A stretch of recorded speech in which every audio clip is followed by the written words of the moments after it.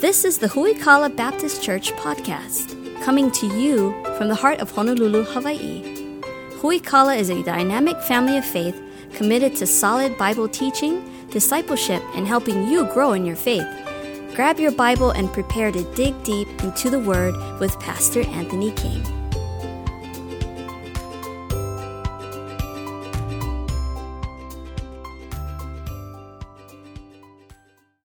Book of Galatians. We've been taking a look at this over the last several weeks. Galatians chapter 3, we're going to start in verse 23 tonight. For those that may have missed out on anything so far, basically the whole idea behind the book of Galatians is the gospel is very simple. Faith in Christ saves you, and your faith and faith alone is the only thing that can give you a right standing before God. Your sin condition has broken your relationship with God. The cross makes it right. The only hope that we have of justification or right standing before God is by faith. But there's some folks who had been discussing some things with the churches at Galatia and had been saying, hey, it's great that you're following Jesus, but you also need to keep the Old Testament law. You still need to keep the Levitical law. You still need to keep the feast days. You still need to keep circumcision for men. You still need to follow everything in the past. So really, Christianity is just an add-on to Judaism, and those people are sometimes referred to as Judaizers. And Paul says that couldn't be further from the truth. Either you're justified by the law or you're justified by Jesus. There's no two ways about it. And if you're justified by the law, you are not justified. If you're justified by Christ, it's the only hope that you have. And so we find ourselves here tonight. And some people might be saying, like, Pastor, haven't we been talking about this for weeks? Paul spends a great deal of time in the entire book of Galatians talking about the importance of faith versus your works, and how your works really are completely and totally useless when it comes to our right standing before God, and faith is the only hope that we have. And tonight, I've entitled tonight's message, The Shortcoming of the Law and the Sufficiency of Jesus. Really, we come down to a contrast here of how the law, not good enough to save you, but Christ is the only thing that can ultimately save us. Galatians chapter 3, verse number 23 is where we're going to start. But before faith came, we were kept under the law, shut up unto the faith which should afterwards be revealed. So before we knew to put our faith in Christ, we were kept under the law. Wherefore, so for that reason, the law was our schoolmaster. That word schoolmaster is going to be really important in a little bit when we talk, to bring us unto Christ that we might be justified by faith. Again, justification by faith alone. This is why it's critical when we know of anybody who's caught in a religious system that says you've got to do all of these things and then hopefully you'll make it to heaven. We need to understand that that isn't biblical. We're justified by Christ, by faith alone. Verse number 25. But after faith is come, we're no longer under a schoolmaster, for ye are all the children of God by faith in Christ Jesus. For as many as you have been baptized into Christ have put on Christ. Neither is there Jew, nor Greek, nor is there bond, nor free. There is neither male nor female, for ye are all one in Christ Jesus. And if ye be Christ's, then ye are Abraham's seed and heirs according to the promise. Our family had the opportunity a week ago to go on a family vacation. We try to take a family vacation every summer together as a family and do some fun stuff, make good memories together, and take lots of pictures and stuff like that. And sometimes in the past, it's been going and grabbing a hotel in Waikiki, or maybe going over to a neighbor island or somewhere like that, just to get some time together as a family. And where you go and how much money you spend is not important. Making memories together as a family that will last a lifetime, super important. So our daughter Makila was really excited. The place we're staying at has a tennis court. She said, I can't wait to go play tennis. Oh, it's going to be so much fun. We had a tennis racket. We had tennis balls. And she was so excited to go out there and play tennis. And so me and the boys get together in the morning. It's hot outside, middle of the day. We decide to go out and play tennis. And so we get out there, and she gets her tennis racket ready and stuff like that. And so Thatcher is over on one side of the court with her and teaching her how to play, and Vanderlei's on the other side. And so the boys are whacking the ball back and forth across the tennis court, hitting it hard. And the ball comes to her, and she just kind of hits it wherever she wants it to go. And she grabs another ball off the ground, and she throws it up, and she hits it wherever she wants it to go. And she takes another ball that's on the ground and she just hits it with her racket. And it's like, no, you can't do it. It doesn't work that way. And she says, well, what do you have to do? And I said, okay, here's how you serve. You toss the ball up and then you hit it. But it has to go across the net when you hit it. Can I just hit it really hard? No, you can't hit it really hard. It has to go in this box over here. Okay, when the ball comes to you, you can't hit it like this because then it's going to go really high and over out of the way. You got to hit it across like this. And after about 3 or 4 minutes of this, you can see she's getting frustrated. And finally, she takes a racket and she just throws it down. He's like, what are you doing? She's like, you know what? I just want to come out here and have fun. I don't want all this other stuff. It's like, no, you have to learn how to play before you can have fun. This isn't fun anymore. And she went and sat down with her arms crossed. And as a good dad, I went over there and told her, get up. We're going to learn how to play tennis. And so we did. We hit the ball back and forth for a little bit. I told her, here's how you hit it and things like that. And it ended up being an okay time. I won't go so far as to say it was a fun time. It was an okay time. It was definitely a memorable time. Can we say that for sure? It's so funny, and maybe it's just the way that I think, but I thought to myself, this is so how so many people want to go at life, right? Hey, here's how you do life right. Well, I don't want all your rules. I just want to have fun. Well, here's how you live a life that's productive.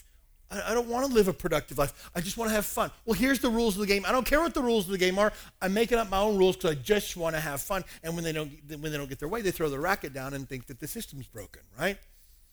Many times you and I, when it comes to the Christian life, we don't want to play within the boundaries of the Christian life. We just want to have fun and do our own thing. It doesn't work that way. There's guidelines that are given to us as far as what's acceptable and what's unacceptable.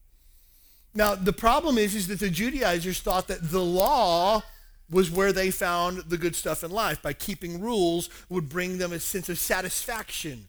That's where we got messed up with some folks like the Pharisees and the Sadducees that Jesus had problem with in the Gospels, where they thought that the end was rules and that the rules would bring satisfaction. As we look through this passage of Scripture here tonight, we see, first of all, that the law was meant to magnify our sinful condition.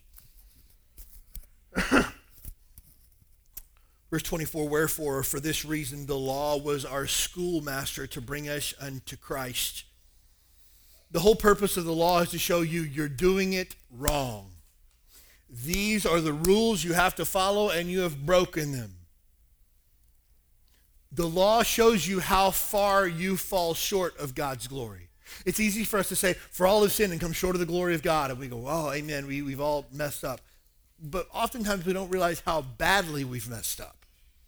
Oftentimes we have a difficult time actually putting a weight on how bad our sinful condition is. Most people, when I share my faith with them, I ask them, I say, if you die today, you think you go to heaven? And most people, majority of people say, well, I hope so.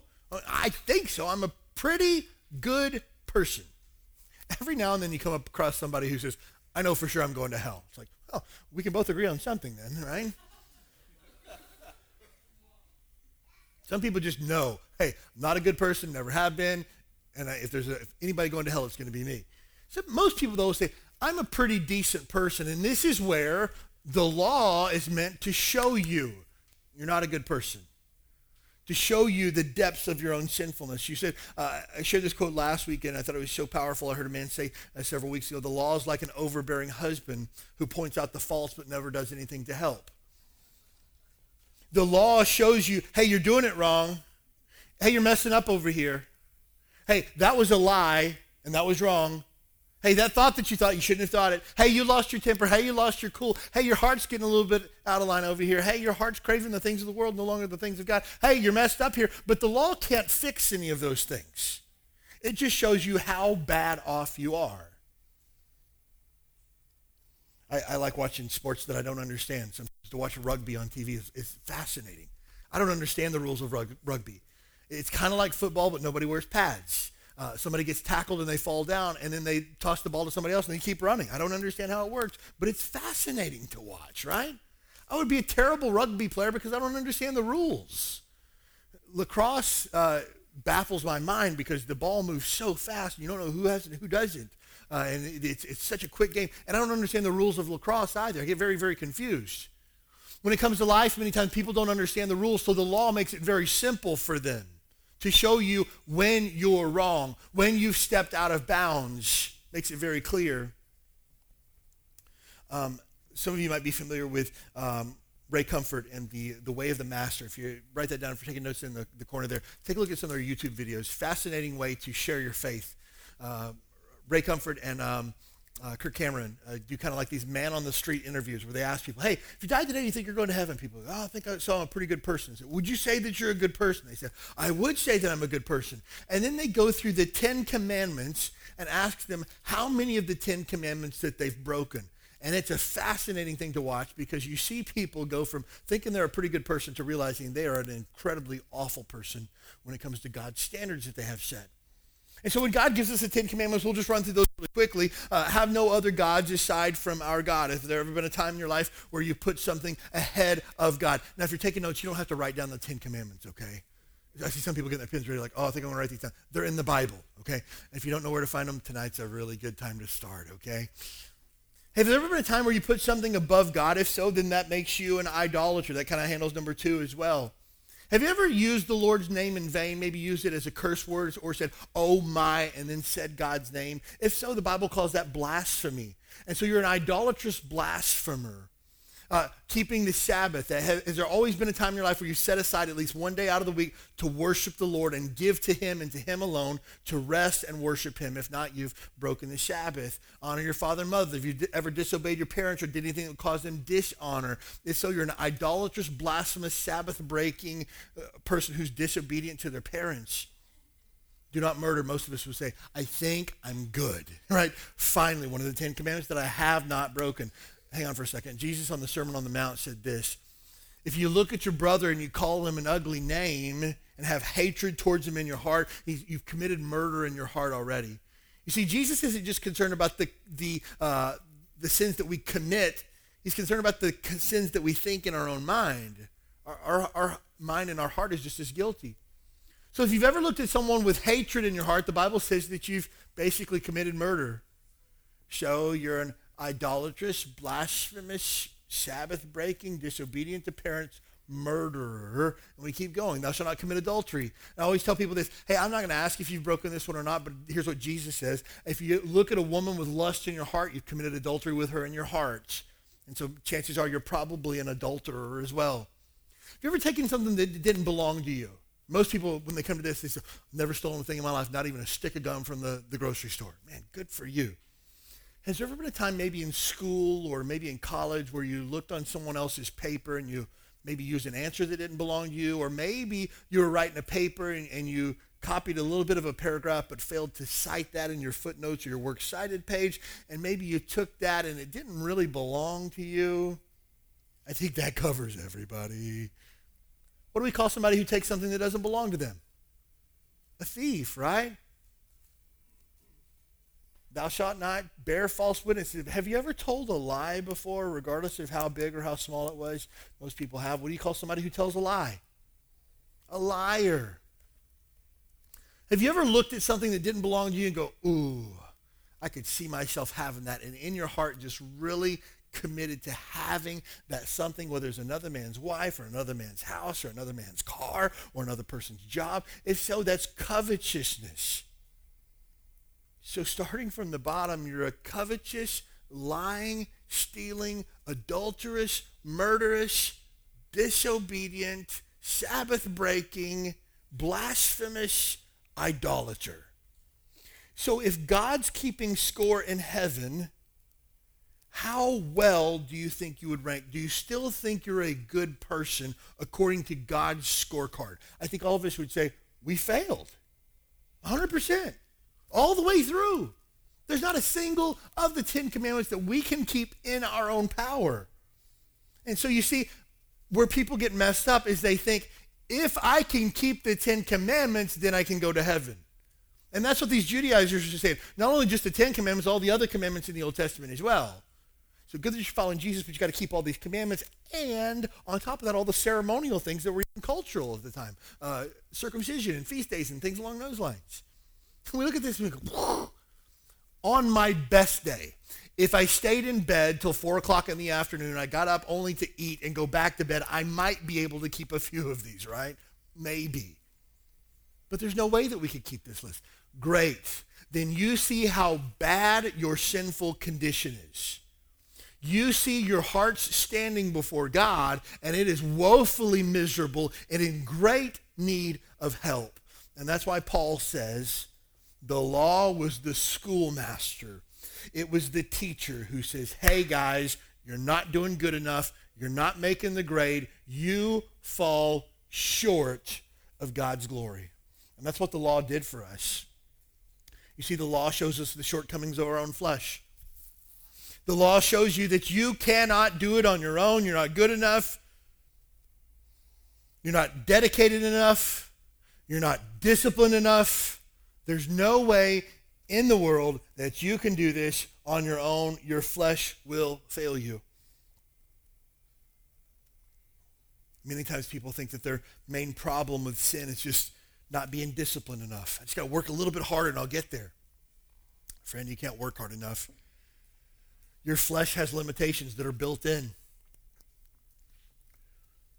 The law also destroys the idea of pleasing God in our own flesh. The law shows me I probably couldn't keep 50% of the Ten Commandments. And so the idea that I could be good enough to please God in my own power is a preposterous idea. It just doesn't even make sense. And so the law shows Anthony his shortcomings of his own flesh and how good he thinks he is, and shows him, even on my best day, I fall way short of God's expectations. I need help. I can't do it on my own. The law obliterates any form of self-righteousness. It's funny, sometimes people want to pick and choose on the Ten Commandments as far as what they want to follow and what they don't, or even God's laws and God's commandments. It's funny, people will be really serious about sexual purity, but they're not so concerned about the way that they talk or the language that they use. Some people are really big time on doctrine. Hey, if there's anybody big on doctrine, it's this guy right here. Really big on doctrine, but not so big on anger. And they wouldn't know the love of Jesus if it came and smacked them across the face with a 2x4. Because they're angry with their beliefs. That's not the Spirit of Christ either. And so we can't pick and choose what we want to follow from the Bible, because then we create our own form of righteousness. The law says, no, you've fallen short. There's only one way to do it, and it's God's way. The book of James goes so far as to say this, that if any man offended in one point of the law, he's guilty of all of it. That, hey, if you kept 9 out of 10 commandments, you're still guilty before God, and you cannot please God in your flesh. So we really just see that we just don't cut the mustard. We don't make the grade. If the law is our schoolmaster, we have all received a failing grade. If we're in a court of law, the law declares us guilty before God. You didn't make it, guilty. Well, what was the standard that I was supposed to meet? I'm glad you asked. God's law. I always loved it when helping my kids with their school projects and stuff like that, when the teacher sent home a rubric. For those of you that are too old to remember this, what rubrics are is they list out your grade. You want 100 points, hit all of these categories, and this is how much this is worth, this is how much this is worth, this is how much that's worth. Because there's nothing more frustrating as a parent than to beat your brains in on your kids' projects and get back and it's like a D. It's just like, what? Like an adult did this work and you're giving it a D. Are you kidding me? You know you've done the same thing. So I love rubrics because they say, if you hit all of these categories, here's the grade you can expect. The law's done that for us. Hey, here's what's expected of you. Hit all these categories and you're winning. Miss one of the categories and you don't get a 90%, you get a 0%.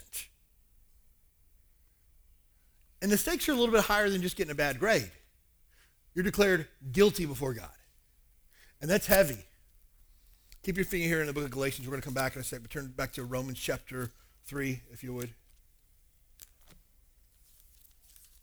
This passage in Galatians correlates a lot with a lot of the writings in the book of Romans, particularly Romans chapter 3, Romans chapter 8. A lot of overlap between these two ideas and these two thoughts that we have.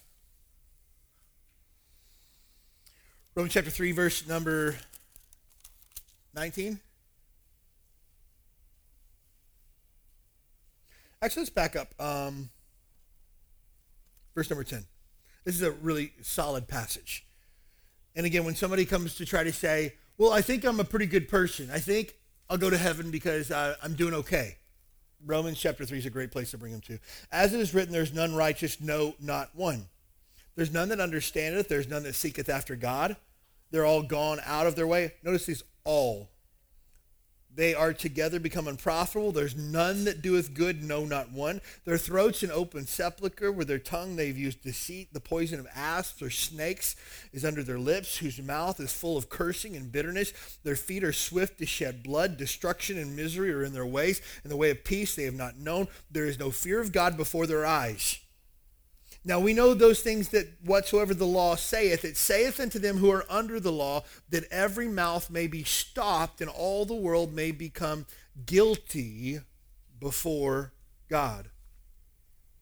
Verse number 19 says this: the law shuts down any argument that somebody's doing okay. That every mouth may be stopped. Think of it this way: somebody's giving God their argument. Well, God, I think if you remember that one time, and God's just like, hey, that's not necessary. Well, what about that one time? Nope, just shut it. That all mouths may be stopped. You don't have a word to offer here that could be of any consolation to God regarding your righteousness before him, that because the law has already proven you guilty from top to bottom, you've got no hope. And sometimes when sharing the gospel with people and helping people understand their eternal state, sometimes we have to show people their lost condition so that they recognize their need for a Savior. Maybe you've shared the gospel with somebody, or maybe you've heard it said before. I was sharing the gospel with a guy, but I couldn't get him lost so that he could get saved. What that means is I was trying to talk him through it, and he seems to think he's okay because he's a good person. And again, there's some people, please understand this too, when you share your faith and you don't get the result that you want, you don't see somebody saved right away, don't always automatically think that it's your fault. Think about it this way: Jesus himself shared truth with people to their face and they rejected him. If people can reject Jesus, look at him in the eyeball, what makes you think that you're such a great persuader that you can convince people who haven't seen Jesus face to face? So many times the problem in people not accepting Christ isn't the person, the messenger, let's say. Oftentimes it's the message. People don't want to hear what they don't want to hear. But you sin before God, you're guilty before God, you have no excuse before God. And even when people say, I'm a pretty good person, I try to run through the 10 Commandments off the top of my head and figure out, are you still really a good person? Because the law will show them that they're not. Turn back to Galatians chapter 3 if you would.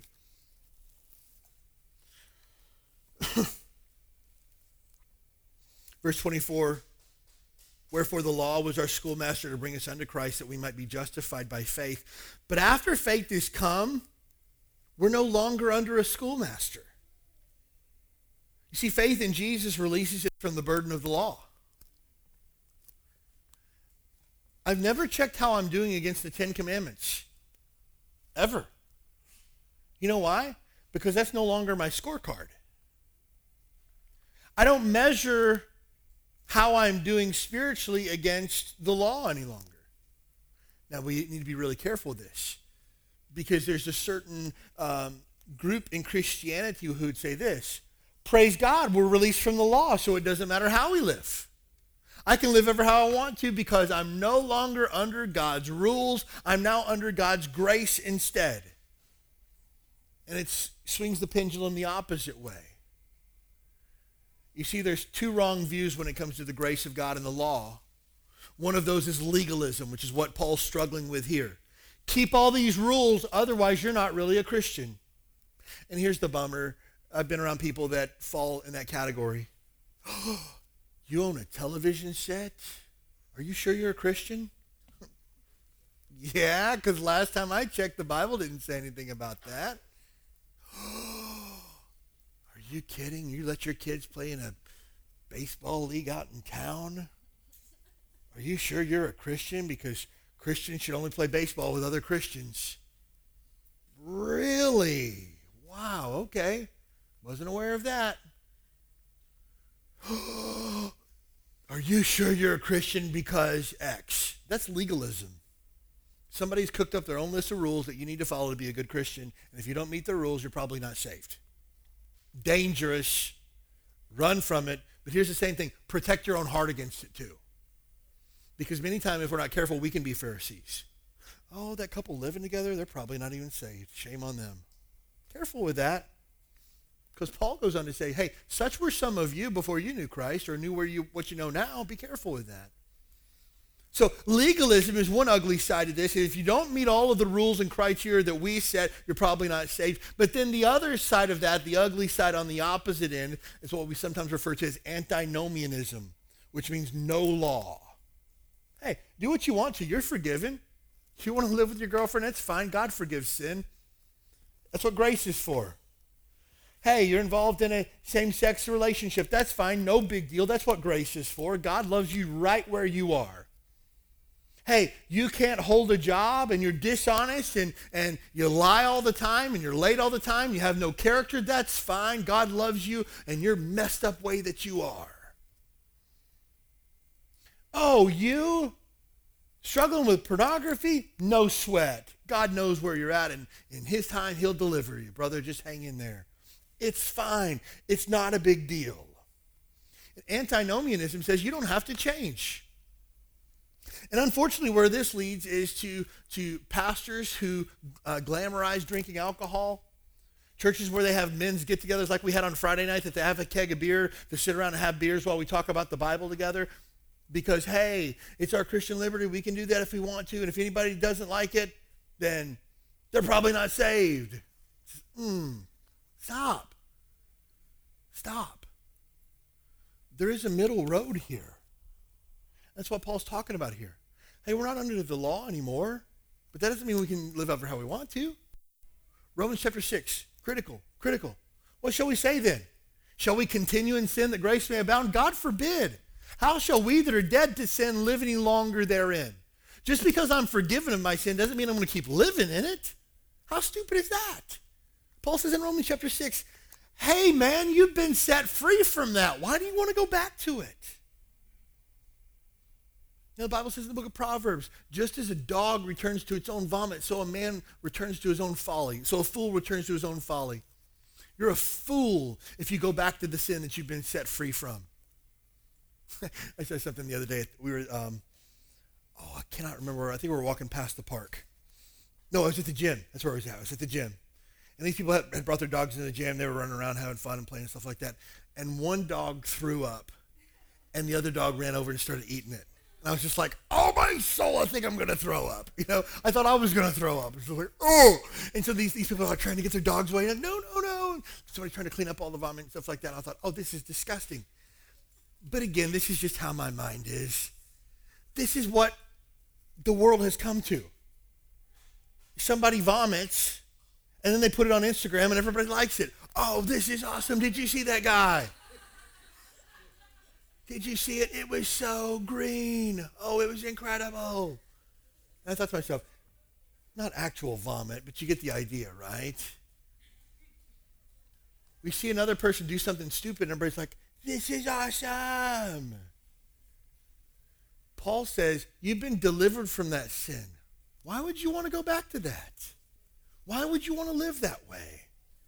And so the faith in Jesus Christ releases us from the burden of the law, but it releases us not to have our scorecard against our performance to the law.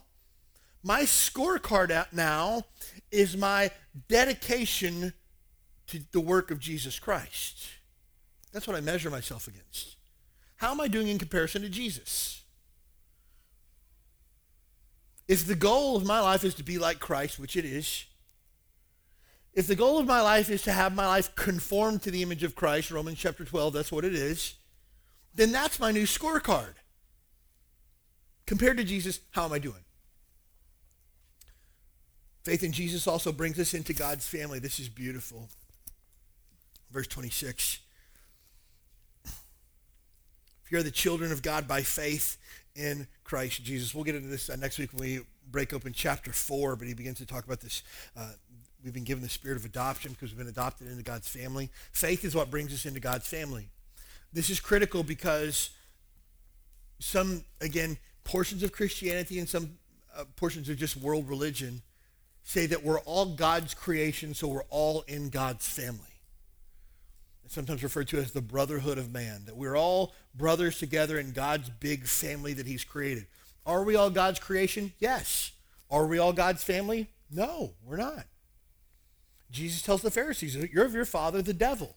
Paul says that we were the children of wrath and children of disobedience. Romans chapter 5 says that we were the enemies of God. No, we're not born into God's family. We're placed into God's family based on faith in Jesus Christ. You see, the law could never place you into God's family. Keeping a list of rules and being really religious couldn't put you into God's family. The only thing that could put you into God's family was faith in Jesus Christ. The verse number 27.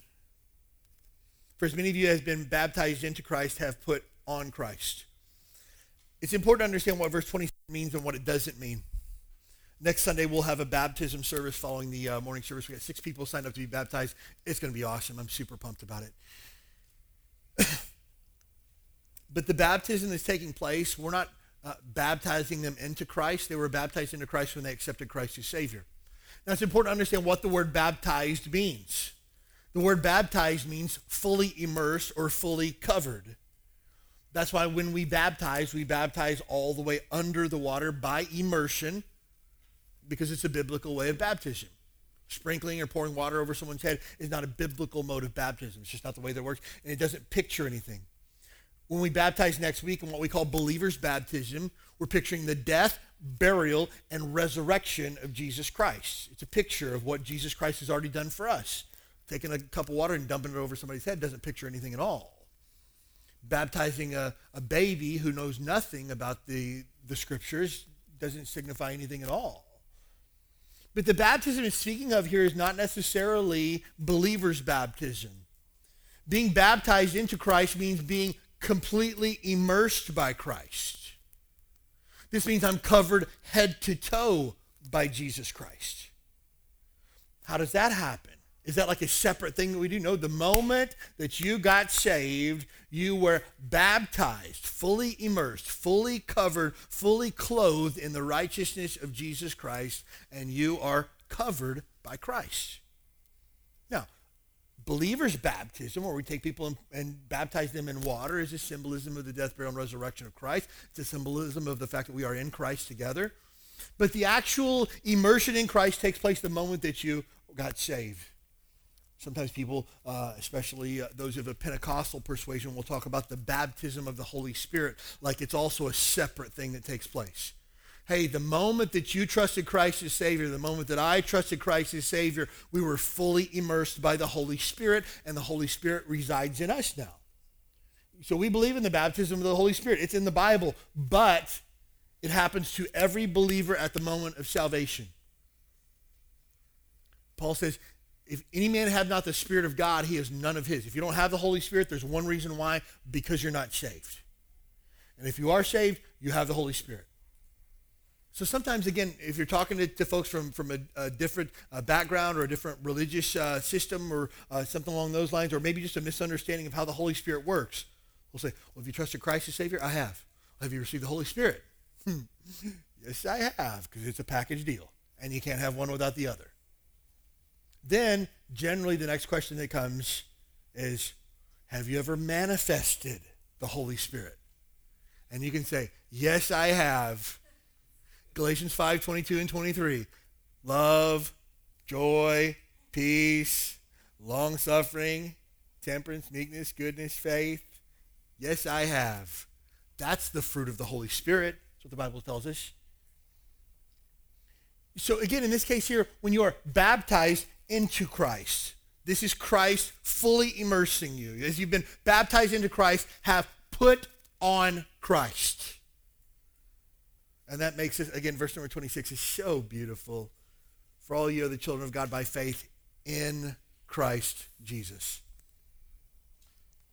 I loved what Anton said as he gave his testimony. He said, now that we're living our life different now. We want to spend time with other people that are also in Christ as well. Notice he didn't say Christians or people who believe what we believe. He says people that are in Christ. Because the Bible says if any man be in Christ, he's a new creature. Old things are passed away and all things are become new. And man, there's something special about being in Christ. Almost this year, instead of our theme for Launch Out, our theme was almost in Christ. And I was going to preach through the passages in the Bible that say in Christ. But you know what I realized? I wouldn't have enough time in a full calendar year to preach through every passage that says in Christ because there's so much there. It's so good who we are in Jesus Christ. What put us there? Our good behavior, our adherence to the law, the keeping of rules, none of that. Faith. That's it. That's the beautiful part about this. Jesus brings unity for all those in the family of faith. I love verse number 28. There's neither Jew nor Greek, neither bond nor free. There's neither male nor female. You're all one in Christ Jesus. Unity. Family. You see, faith removes ethnic and cultural division. It's happened more than once at Huikala. We've either gotten an email or a phone call from somebody who says, hey, I was just wondering, we have a mixed family, and is it okay for our church, our family to attend your church? I email back and says, what is a mixed family? I don't know what that means. Well, I'm black and my wife's white. And you're wondering if it's okay for you to come to church? Yes. Do we have to answer that question? Evidently we do. Because there are, this is ugly. I don't even know if I want to share it, but I'll share it. There's some churches who believe everyone should marry their own kind. It's just like, there is one kind. It's called the human race. There's one race, the human race. Simple as that. Now, I think it's fun to know what people's background is sometimes, especially if somebody has a really cool name. I got stuck with a boring name like Anthony, If you got a really cool name, I want to know what kind of name that is or what your background is or where you grew up or something like that. But at the end of the day, I don't care what your cultural or ethnic backgrounds are because you're my brother or sister in Christ. Simple as that. And again, here at Huikala, we don't have a group of Koreans that get together and eat Korean food and exclude everybody else. We don't. If you're Korean, share your kimchi with everybody. That's what you should do, right? I mean, seriously, if you're Filipino, everybody loves lumpia. Share it with everybody. We're not going to have your own little fellowship that you have, right? Like, seriously, we're not going to have a Hispanic get-together over at somebody's house and all the white people can't come. That's the dumbest thing I've ever heard in my life. It's funny to us to talk about that, but did you know there are churches here in Honolulu that have a Hispanic ministry? And that's what they do is they get together every Friday night and they have a Bible study and they pray in Spanish and they eat Hispanic food and nobody else gets to come. And again, if they don't speak English, I understand that, but I'm talking folks that are just part of the body of Christ. And so, it's more comfortable with me around these people. Show me in the book of Acts chapter number 2 where it was comfortable for these people the way that they lived their life. The Bible says they just had everything in common. They just became family because they didn't have any family. And I think that's what makes Huikala so strong is we're family here. And it's an easy family to break into. All you got to do is just keep showing up. You're just automatically part of the family. It works that way. How did that happen? It's funny sometimes people say, Pastor, we've got a really good thing going on. I like the way that you've gotten everybody together and based on all their diverse backgrounds, they're just kind of all unified. Like that was my idea, right? Read the Bible. It's God's idea. There's neither Jew nor Greek anymore. We're together in Christ. And Paul says to the Judaizers, you're not Jews anymore. And these guys over here, they're not Greeks anymore. We're part of the body of Christ. We're brothers and sisters now. He goes on to say that it removes any type of social division. There's neither bond nor free. This is unique in the Bible times because slaves were property. They were owned by someone. They weren't considered real people. And he says, there's neither bond nor free. When it comes to Jesus' family, we don't look at who belongs to who or anything like that. We're all brothers and sisters in Christ. For you, the book of Philemon, Paul even speaks of a man by the name of Onesimus, who was a runaway slave. And he wrote his slave owner, Philemon, and says, Philemon, receive him back, but don't receive him back as a slave. Receive him back as your brother in Christ this time. You know why? Because the gospel obliterates any type of social divisions that we might have. The thing I love about Huikala is that we have people from every different imaginable culture here. We have people from so many different types of life experience here, so many different types of jobs and backgrounds and things along those lines here, but we're all together united as one. Why? Because Jesus is the only person that could do that. Faith removes any type of gender division, neither male nor female. Now, again, this passage has been misinterpreted by some to say, well, then women can serve in leadership capacities as far as pastoring or deacons in churches and things along those lines. Women can have positions where they teach men. You read the full context of the Bible. Paul says in 2 Timothy, can't do that. Women shouldn't have authority over men. They shouldn't teach men. The office of the pastor reserved only for men. Paul says, 1 Timothy chapter number 3, qualifications of a pastor there. This is not saying that it doesn't matter. Again, we're talking biblical times here. Women were property. They didn't have a voice. And you say, oh, that's a terrible thing. Hey, 100 years ago in America, women were property. They didn't have a voice. They couldn't vote. They couldn't talk. They couldn't do anything. And Paul's saying, that's not the case. We're not going to treat women that way. Paul was thousands of years ahead of his time. When he says, we're going to treat women as our equal, as our sisters. We're going to love them like family and care for them and protect them and provide for them and treat them as valued members of our family. And the gospel does away with the idea that women would be any type of a lesser person than men. You see, the gospel, first of all, the law declares us all guilty on the same level. But the gospel declares us all forgiven on the same level as well. The law and the gospel together are the great equalizers when it comes to society, the church, the way that we function. It brings order to the chaos. Final thought, verse number 29, it kind of sums up this idea of Abraham. And if you be in Christ, if you be Christ's, then ye are Abraham's seed and heirs according to the promise. All who have their faith in Jesus are heir to the promise given to Abraham. If you remember Abraham's promise, land, seed, blessing. We call that the Abrahamic covenant. The blessing was that in all nations would be blessed through Abraham. And he said in verse 29, you and I are those people who are blessed through Abraham, and we are the promise of the seed that was given to Abraham, and because we are in Christ. Also, if you, excuse me, let's see, verse number 16 in our passage here, Galatians 3:16. Now Abraham and his seed, singular, where the promise is made, he saith not, and to seeds, as of many, but as of one, to thy seed, which is Christ. This is big if you can wrap your head around it. Verse 16, he's saying the promise was given to the seed of Abraham, singular, not seeds. Not all of Abraham's descendants was this promise given to, but it was given to one seed, that was Jesus Christ, verse number 16, right? If we skip down to verse 29, it says this, and if you be Christ's, then ye are Abraham's seed, singular there. And now you are heirs together with the promise. What are you saying, Pastor? I'm saying that if you are Christ's, then you are in Christ, one with Christ.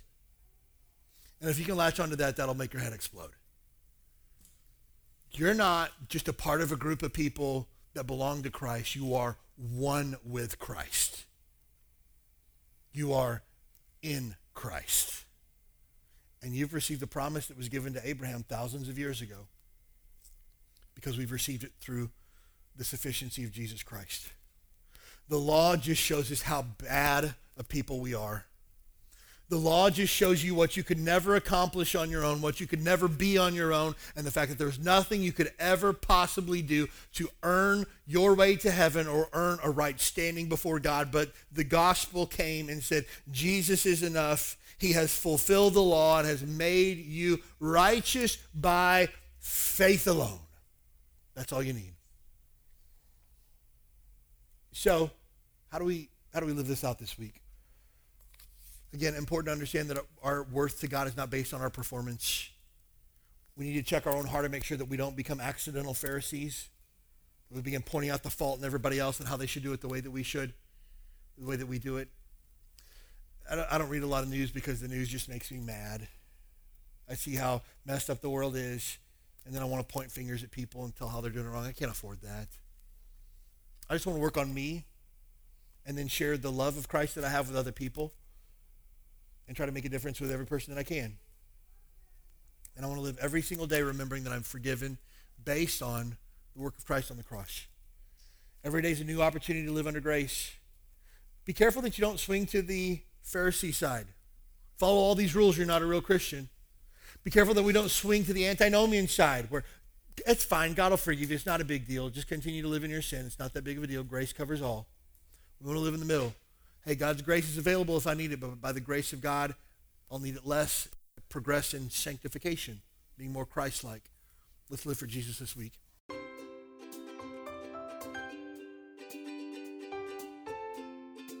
Thanks for joining us for the Huikala Baptist Church podcast. We'd love to have you as our guest this Sunday morning at 10 a.m.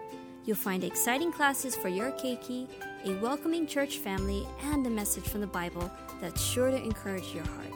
Join us this Sunday. You belong here.